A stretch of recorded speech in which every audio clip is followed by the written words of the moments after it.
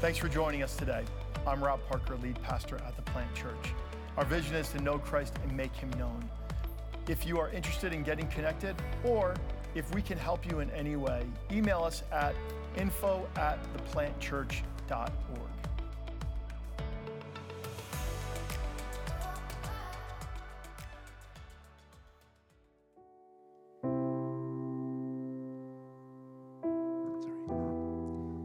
Thank you, Lord, for what you're doing in us. So we just seal this work that God's been up to in this time. We declare that what God does, no one can undo. And we thank you, Lord Jesus, that you have been working in us, that you are working in us, and that you will work in us. In Jesus' name, amen. Amen. Let's give glory to the Lord for the work he's doing. Hey, if God did something in your life, don't leave today until you tell, until you tell someone what he did. Okay? Pedro, can you wave in the back? You guys see Pedro back there? If you can't tell me your story, I really want to encourage you. Tell Pastor Pedro your story. Tell Lindsay your story here. If one of our team, tell someone else who's on our team serving here. We want to know, because I want to know what God's up to in your lives, because then when we can share together what God's doing, that builds faith. So if God didn't do something today for you, maybe you heard, whoa, God met these people here in this way. I know he's going to meet me too. Amen? Wow. Maybe I shouldn't even preach today. It's not going to be as good as that, that's for sure. That's for sure. Yeah, amen. No, come on. He's like, amen. Wow, not what I was hoping for there. A little bit of encouragement. No, your messages are great. It's too late now, Johnny. It's too late. You said your piece. Oh my gosh.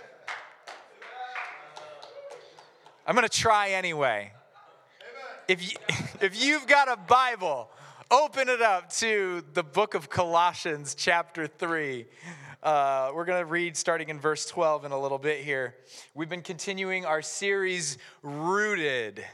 And we're talking about living a life rooted in everything that is Jesus Christ and what that means for us. We've been talking in the first half of Colossians. I think I mentioned this last week. Paul's very, very, we'll use the term theological, but maybe conceptual is a better idea. He's kind of, it seems very like impractical, but he's explaining all these things about who Jesus is and what he's done. And then he has this big fat word. Do you guys remember the word at the beginning of chapter 3? Johnny. Oh, you're listening to my sermons. Look at you, Johnny. You've just become my target today now, Johnny, apparently. I'm just going to tease you. Yeah, you got to hide. Therefore, and it's this word that transitions from just this conceptual idea to Paul starting to get really, really practical with what this means, how this actually works out in our lives, what this looks like for us on a day-to-day basis. And we talked last week about how our desires shape our habits. We talked about how when our desires are focused on the self and they're focused on what we want, that is where sin just goes crazy and can grow, because it's almost less to do in some ways about what we're doing, although that's important, but it's tied to the desire. What is it we really want? We talked about how our desires get disordered, but when we put our desires, when we set our heart, is the way that Paul puts it, on Jesus, on the resurrected Jesus, we actually get his life in exchange of ours. Amen? And so when we begin to focus on Jesus and we put our desires on him, the question for us today is, what actually happens? What changes? So last week we talked about, hey, if you are putting your desires in Jesus, these are all of the things in your lives that need to change. This is the old way of living. This is the old way of being in the world. But there's a new way because of the new life of the resurrected Jesus that you're coming into. And so what does that new way look like is what we're here to talk about today. And I've entitled this message, That Looks Good on You. I thought it was funny because that's exactly what Paul's going to talk about, and you'll see why I called it that in a second. But how many of you like clothes shopping? How many of you really like getting, some hands shot up quick? Wow. There was like a, clothes are my life, or what people are saying right now. They love clothes shopping. And how many of you love when you pick out an outfit, or you get that right set of clothing, and someone goes, that looks good on you? You love that, don't you? Yeah, why not, right? Why not? I like it. I didn't know I liked that before I met my wife, okay? Before I met my wife, I had no fashion sense. Some would argue I still don't. But I pretty much just have a set of clothes now that our wife approved, and I know I can just grab anything. I think it took me about a minute to pick out my outfit this morning, and that was because I had to run down to the basement to the dryer because I left something in there that I didn't have up in my dresser. So that's why it took that long to decide. But before I started dating my wife, I had no clue about what looked good and what didn't, and I had no clue that I had no clue. And so it was pretty bad, guys. But I had no fashion sense at all. So as I started dating her, and at one point I feel like there were subtle suggestions about some wardrobe updates or changes that started to come up in conversation. I've got another friend actually who's dating someone right now, and after their first date, he got a not so subtle hint not to wear a hoodie on their next date, and it was a great moment for him. I thought that was funny. But so I got these like subtle hints, and then like she came clothes shopping with me, and there I am, with her clothes shopping, and I'm like, okay, I'm going to get this and this and this, like my go-tos. I'm comfortable with these clothes here. I know these clothes. There's no questions. It's just comfortable. It's going to work for me, right? And she goes, what about trying this? You ever go with someone? I stereotype. It's not always true, but husbands, on average, do you feel like your wife kind of goes, what about this? Right? Or if you're dating someone, how about this? Or you have that friend that has a better fashion sense than you, and they're like, what about this? And you're like, I would never wear that. Any of you like that? Like, I would never wear that. Well, as I began to do this more with Jillian, and then eventually, I wanted to get married to her, so I had to shape up pretty quick. I had to start trusting some of her fashion wisdom. And she's pretty good. She can put a good look together, right? She knows what she's doing. So I began to go, that's really uncomfortable. I don't think that's me. Anyone have a piece of clothing that like you don't think it's you, but then you start wearing it and you're like, I look good in this. I think I like this. You know what I'm talking about? So that's what started happening. As I started trusting her wisdom, I began to realize that these suggestions were actually really good. They looked good on me. And often, with our following Jesus, and we're going to talk about in a minute, the things of the new life of following Jesus don't feel like our comfortable wardrobe that we're used to. They're not the comfortable wardrobe. There are things where the Holy Spirit will be like, what about trying this on? And you're like, I would never wear that. That is not in my color palette. This is not what I do, right? These are, as Paul's going to show us, the clothes that we're all meant to wear. The things we are called to put on, in a sense. There's the old rags of sin and brokenness, and they pale in comparison to the look that God has for you to wear. So, I want you to have the attitude that the Holy Spirit's inviting you into with this. I want you to have the same attitude as the great news anchor Ron Burgundy, who once said, everyone come see how good I look. If you don't know, that's a reference from the movie Anchorman, but he says at one point, he's looking at himself in the mirror and he loves the suit he's wearing and he just yells, everyone come see how good I look. But I want you, all jokes aside, I want you to see when you begin to put on the new clothes of Jesus, I want you to start going, whoa, come see how good I look. I want you to understand how good you look in these new clothes today. Are you ready? Oh man, we're in trouble. Are you ready? All right. Let's read this together. Colossians chapter 3, starting in verse 12, and we're going to read till the first verse of chapter 4. Since God chose you to be the holy people he loves, you must clothe yourselves with tender-hearted mercy, kindness, humility, gentleness, and patience. Make allowance for each other's faults and forgive anyone who offends you. Remember, the Lord forgave you, so you must forgive others. Above all, clothe yourselves with love, which binds us all together in perfect harmony. And let the peace that comes from Christ rule in your hearts. For as members of one body, you are called to live in peace. And always be thankful. Let the message about Christ and all its riches fill your lives. Teach and counsel each other with all the wisdom he gives. Sing psalms and hymns and spiritual songs to God with thankful hearts.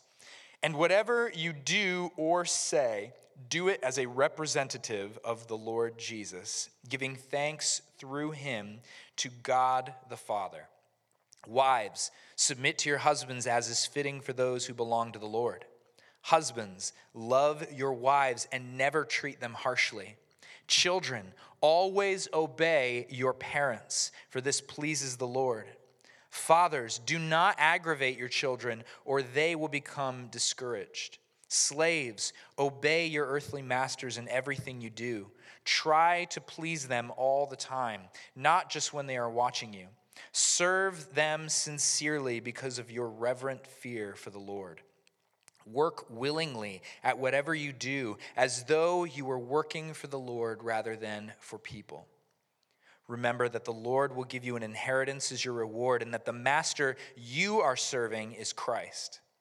But if you do what is wrong, you will be paid back for the wrong you have done, for God has no favorites.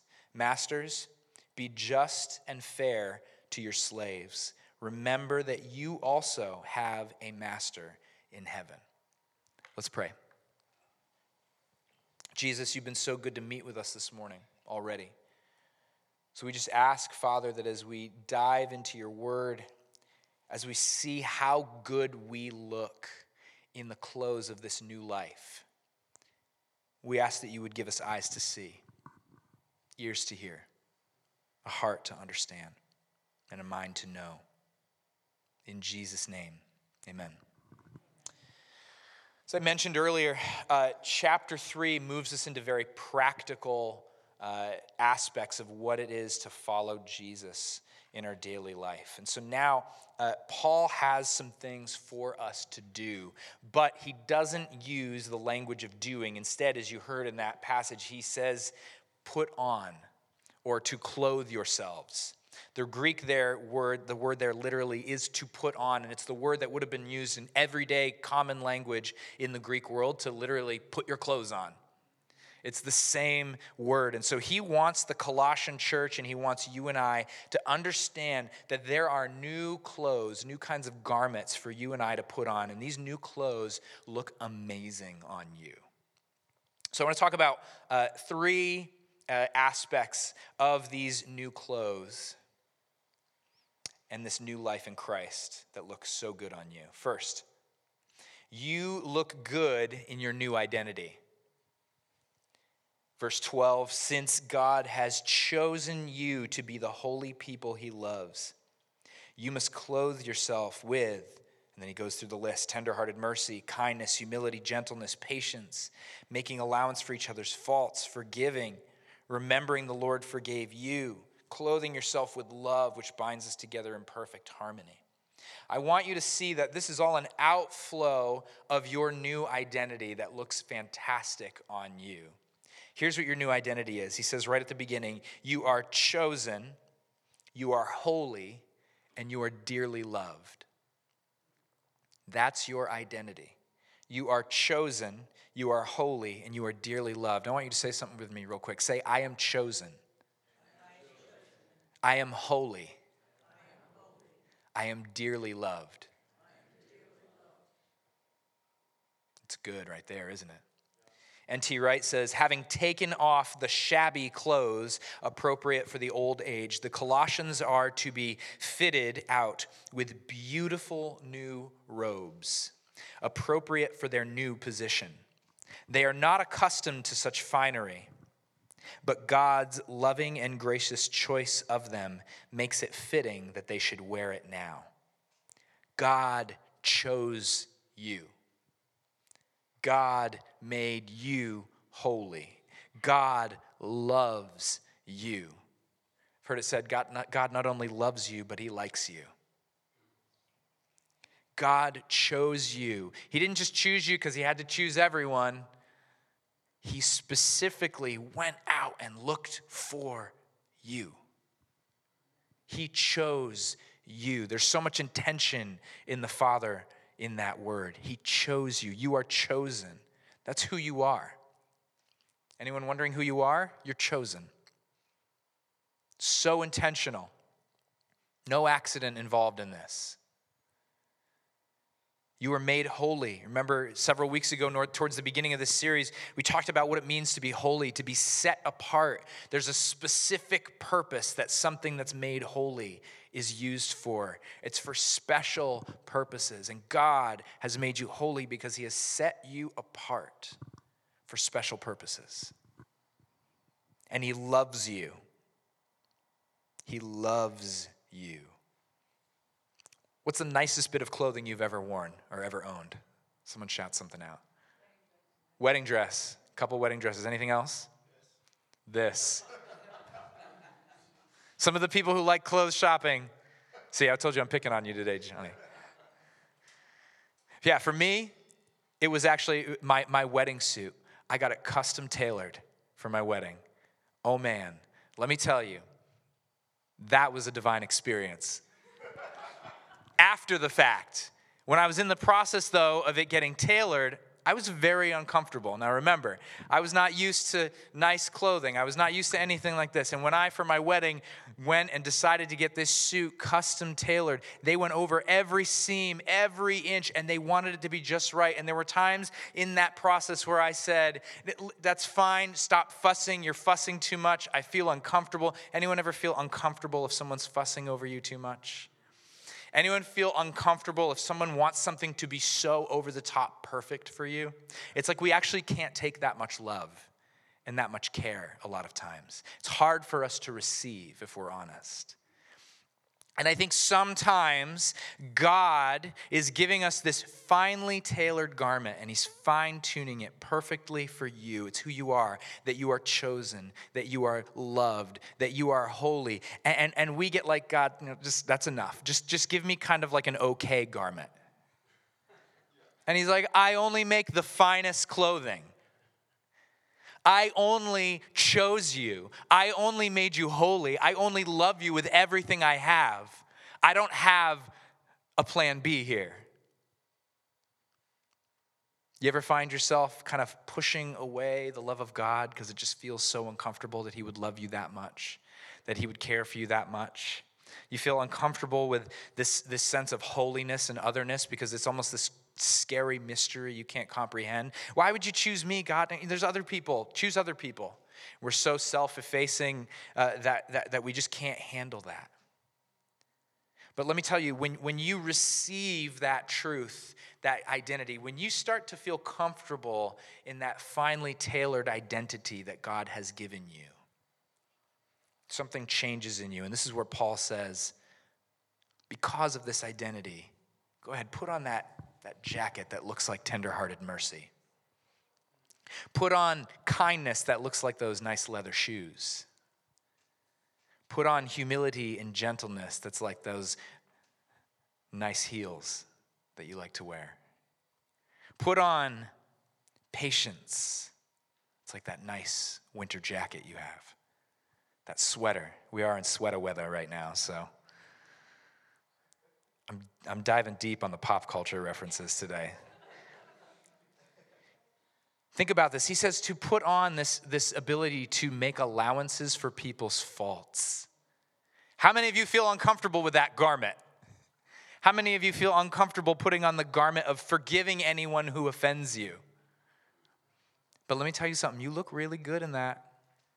You look really good in it. And not only I'm saying that, the master tailor, Jesus himself, says, I designed that especially for you, and it looks good. It looks good. Friends, you look really great in your new identity. You look really, really good being chosen, being holy, being someone that is so deeply loved. And you look good walking it out in tenderhearted mercy and gentleness and forgiveness. You look good in that. Did you know that? It doesn't have to be this uncomfortable garment. Just try it on for a while. I bet you'll get used to it. It looks great on you. You look good in your new identity. Second, you look good in your new attitude. Verse 15, and let the peace that comes from Christ rule in your hearts. For as members of one body, you are called to live in peace. He goes on and says to let this word, this message of Christ live in you. Teach and counsel each other, sing psalms, hymns, spiritual songs. Whatever you do or say, do it as a representative of the Lord Jesus, giving thanks through him to God the Father. This is really important. When we embrace that we have been given this new identity, we can really get comfortable wearing our new attitude. First your identity, and then your attitude. Your attitude begins to change. Now, our hearts used to be places that were ruled by our own desires and our own will. And now, Paul says that your heart is going to be a place where the peace of Christ dwells. It's going to be a place that is totally surrendered to him. When peace reigns in your life, when you have an attitude of peace, that's an attitude of someone who's totally surrendered and totally submitted to Jesus, no matter what's happening. There's an incredible peace when you begin to surrender, especially when it's stuff you just have no control over. I'm going to surrender this to you, Lord. I have no control over this. So how do we do this? How do we have peace living in our lives? A couple simple things. Paul even just kind of lists it. These are very practical. The word of Christ has to dwell in you richly. What is your time spent with the scriptures, reading the Bible? This isn't a check the box off, I read the Bible today, but are you letting the Bible and the words of scripture dwell in you richly? There's so much content in our world today. There's so much information from email and social media and 24-hour news networks and everything in between. There's so much content at our fingertips now more than any other time in human history. And it's very easy to let the information age dwell in us richly.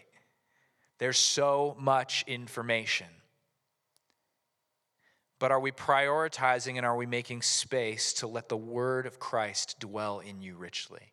One of my favorite practices to do is in the morning before I look at my phone or anything else is I grab my Bible and I usually follow the Book of Common Prayer readings, and there's always a psalm for the morning to read or a couple psalms, and I'll read the psalm and I'll pray the psalm. You know, the psalms are really the prayer book of the Bible. If you're looking for a place to start praying, just start praying the Psalms, reading the Psalms. And it's actually an encapsulation of all of the theology of the entire Bible wrapped up into these prayers and songs in the Psalms. And as we go to them, and as I poured my heart out over them, my mind begins to think differently because I'm less focused and I'm not dwelling richly on the content of this world and the content and the noise that's constantly available to me, but I'm dwelling richly in the Psalms and the Scriptures and the words of Jesus and the words of God in the Bible. And that begins to allow the peace of Jesus to change my attitude. Second, in that, teach and counsel each other in wisdom, Paul says. Man, there's so much wisdom we get from life with God and prayer and studying the Scriptures. You have wisdom. Did you know even if you've been a Christian for 30 seconds, you have wisdom to impart to other believers? You have something to share with the body. And we all need that because when we do that, we're getting God's perspective. And it's shaping our hearts and our attitudes. One of the most powerful things about Christianity is you could be the most experienced, learned Christian, super mature, and there's always going to be an opportunity for you to learn from the person who just walked in the door. There's something so powerful about that. There is always something for everyone to learn, and that just smacks worldly wisdom in the face, because the way we do it is, well, I've been here the longest, so I know what I'm doing, and you can't question me. That's not how we do it. Generally, yeah, you might have more experience, but there's always something to learn. And Paul says that this is part of how our attitude can change. Third, he says songs, hymns, spiritual songs. What did we spend extra time doing this morning? Singing. This is right in the scripture, to sing songs, hymns, and spiritual songs. Music actually cuts. It bypasses our cognitive function. It gets right to the heart. You ever hear a song and you just, oh, that takes me back, right? Oh, I remember that. Oh, man, that song. Remember? That was that summer. That was that summer. That was the song of that summer. You know what I mean? They bring back memories. They do things emotionally to us to speak to us. I think it was Andrew Fletcher, an old Scottish politician, who said, "Give me the songs of a nation and I care not who writes its laws." Songs are powerful. And Paul knew that. Songs are powerful. And songs that are filled with the words of Jesus, the truth of the kingdom of God. Man, when we start singing those, it does something to change our attitude. And our clothes start looking different. And the final thing he says is to give thanks.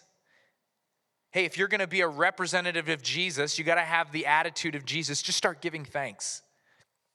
I dare you to have a bad attitude after you've been practicing thankfulness. It's really hard to do. I had a season in my life where I was in a really depressed place, really doubting God, and my wife started to every single day ask me, "What are you thankful for today?" At the end of the day. Without fail, she would ask me that every single day.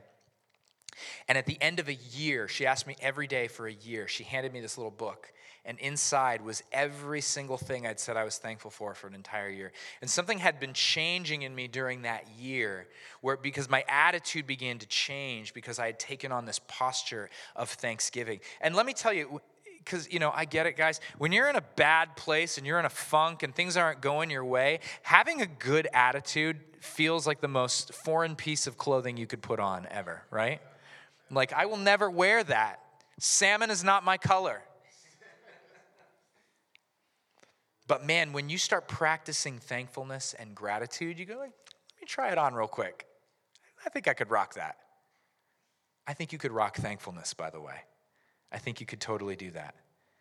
It feels awkward maybe at first to take on this new attitude, but when you begin to take on this new attitude, man, it looks amazing on you. So, you look good in your new identity, you look good in your new attitude, and finally, you look good in your new community. All of these things point to being able to do life better together. We have to. All of these things help us do life better together. You look good in your new community. There's a long explanation here where Paul says, wives, submit to your husbands, husbands to your wives. He talks about children and parent relationships and slaves and masters and all these things. So here's a lot. There's a lot in here. And here's what this boils down to. It requires just a little bit of explanation. Basically, Paul was describing your average Roman world household.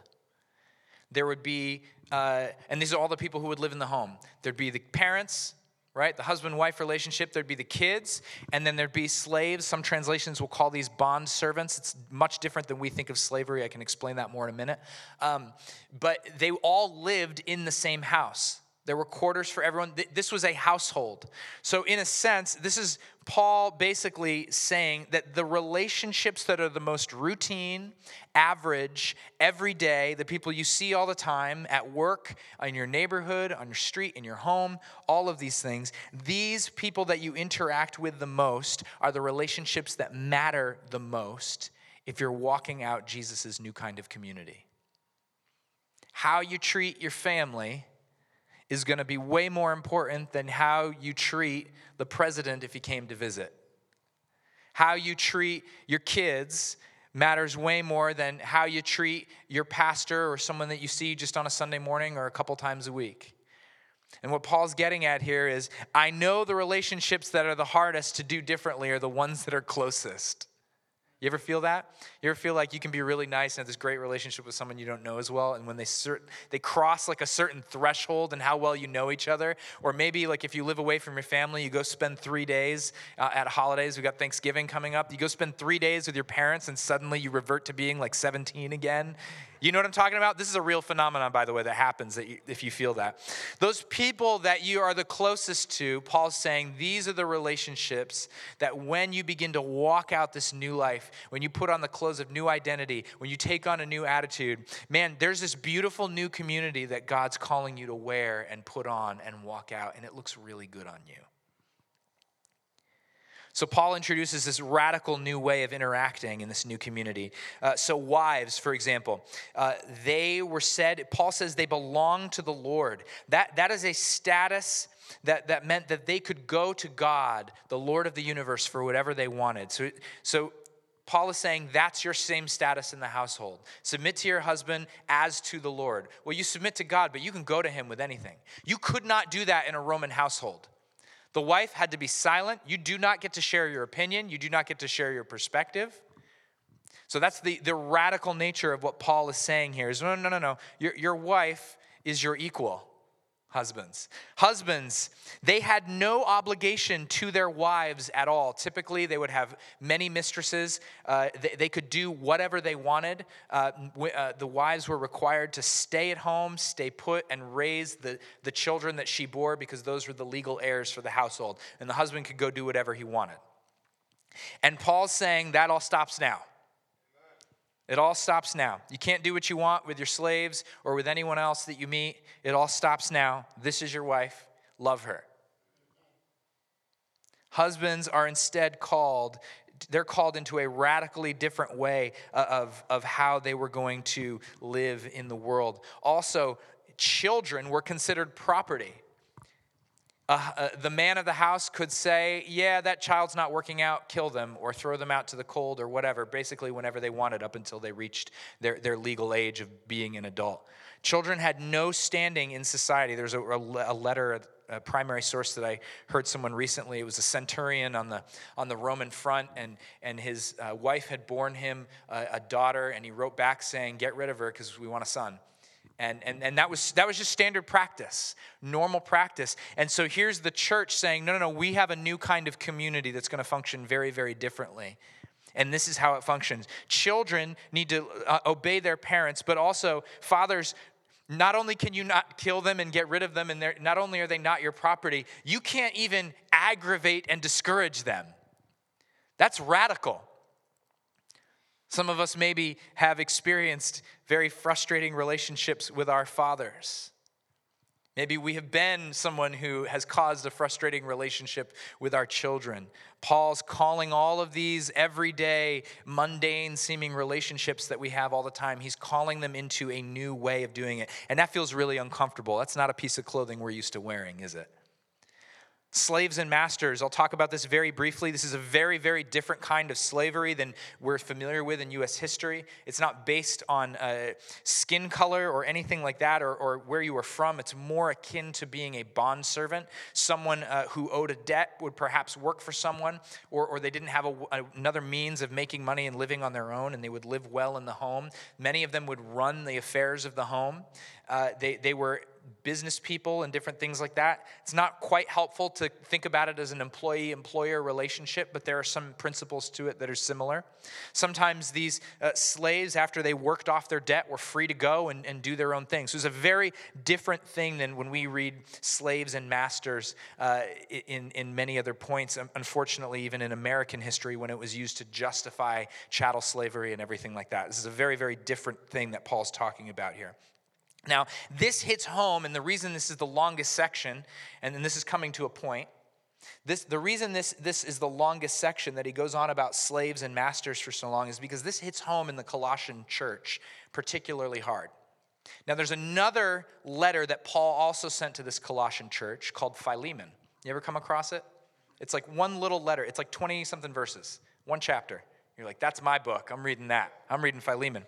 And Philemon was the name of a head of one of these households in the Colossian church. And Philemon had a slave named Onesimus who ran away.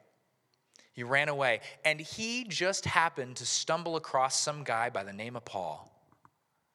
Isn't that funny?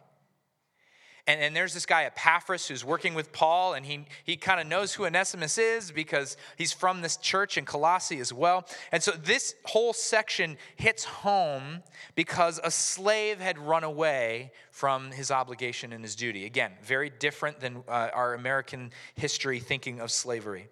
Now, here's what Paul is saying. He's saying, don't run away. Do your work as if it's God himself you're working for. Be faithful in your job. Be faithful in what you're doing. And in the book of Philemon, he drives home this point even more, that the master needs to even to the point of consider this person your equal. You do not give someone justice in Roman society unless they're your equal. Slaves don't get justice. They get what I tell them they get. Well, not in the church. Masters, you need to seek justice for your slaves, meaning they are your equals. Suddenly, the head of the household is on a level playing field with his wife, with his kids, with his slaves, all of these things. And it levels the playing field and creates a place of love and mutual respect. Now, this is radical for the Roman world. This is so crazy for them. But it expresses itself in our day and age because we don't live like that, right? We don't have all these people that work for us or that we're working in someone's household in that same way. But this same kind of expression comes out in the same way. Who is close to you? Who's in your household, so to speak? Your close friends, maybe your roommates, maybe family you live with, extended family, coworkers, neighbors. Who's in your close household, and how is it that you treat them? Are you treating them as brothers and sisters? Are you treating them as equals? Or do you sense some kind of hierarchy? Or I'm doing this better than you are kind of thing? How do you relate to those closest to you? And in those relationships, are you wearing the shabby old ways that we used to relate to people? Or are you putting on this new garment and letting it play out the new way that Jesus has intended? Maybe a modern way of looking at this could be, husbands and wives, you need to have equal responsibility when it comes to how you care for your household. Children, your parents are in charge, not the other way around. Parents, don't neglect your children in favor of your phone.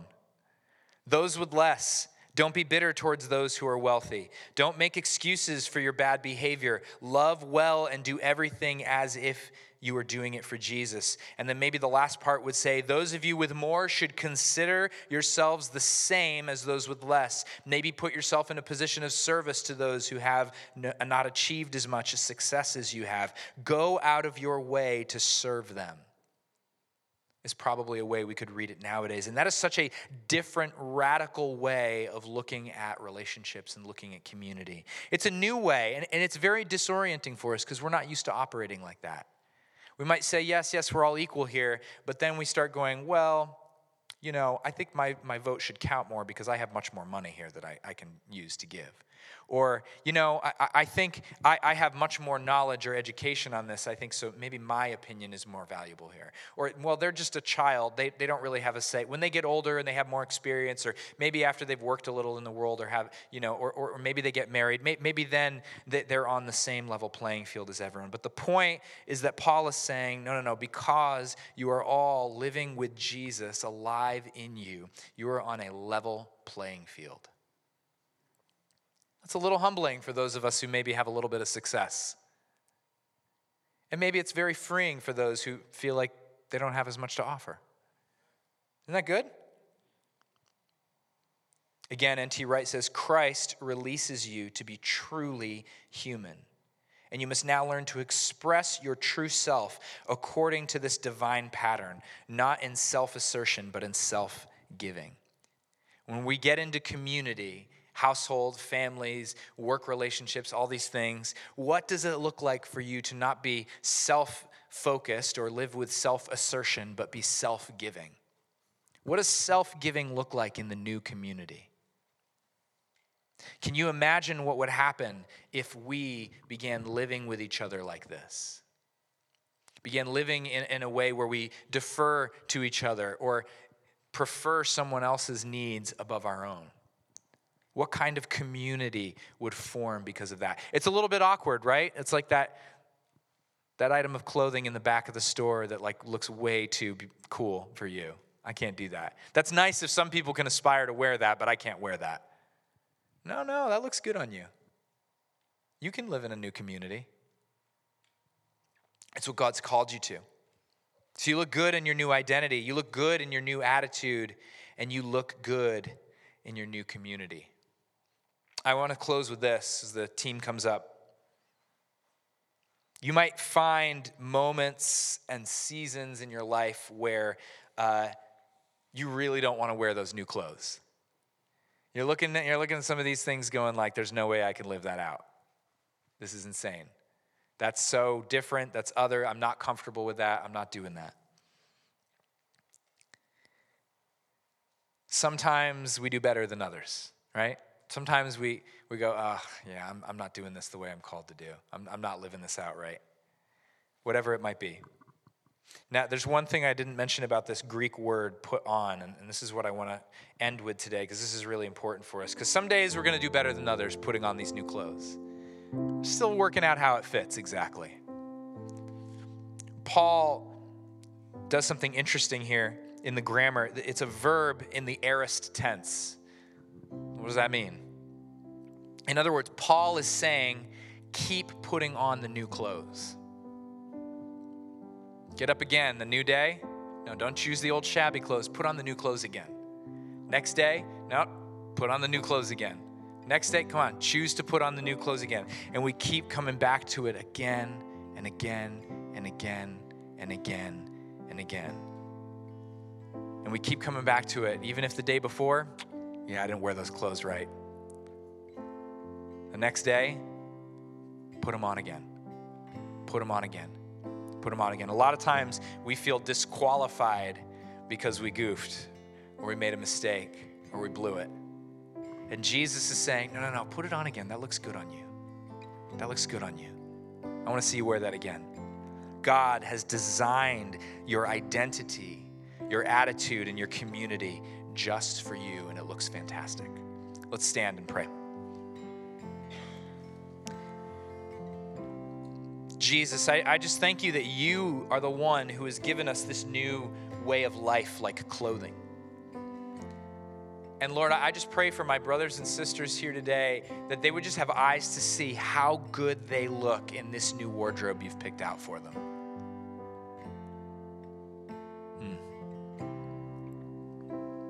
Jesus, that as chains break off and strongholds crumble, they go, here, you'd just be there to be like, here, put this on instead. I just see Jesus kind of going around to different people in the room and just giving you this beautiful coat, this beautiful garment. Just here, put this on. I made this for you.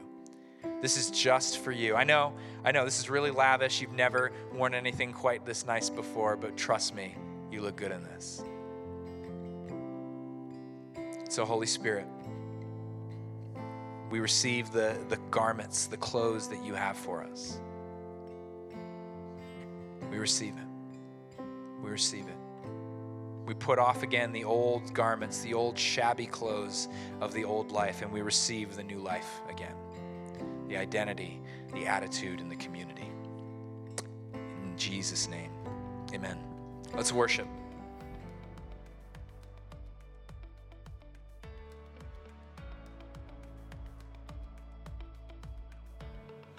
It was great having you with us today. We do hope that this sermon inspired you to know Christ and make him known. For more sermons and resources, please visit us at theplantchurch.org.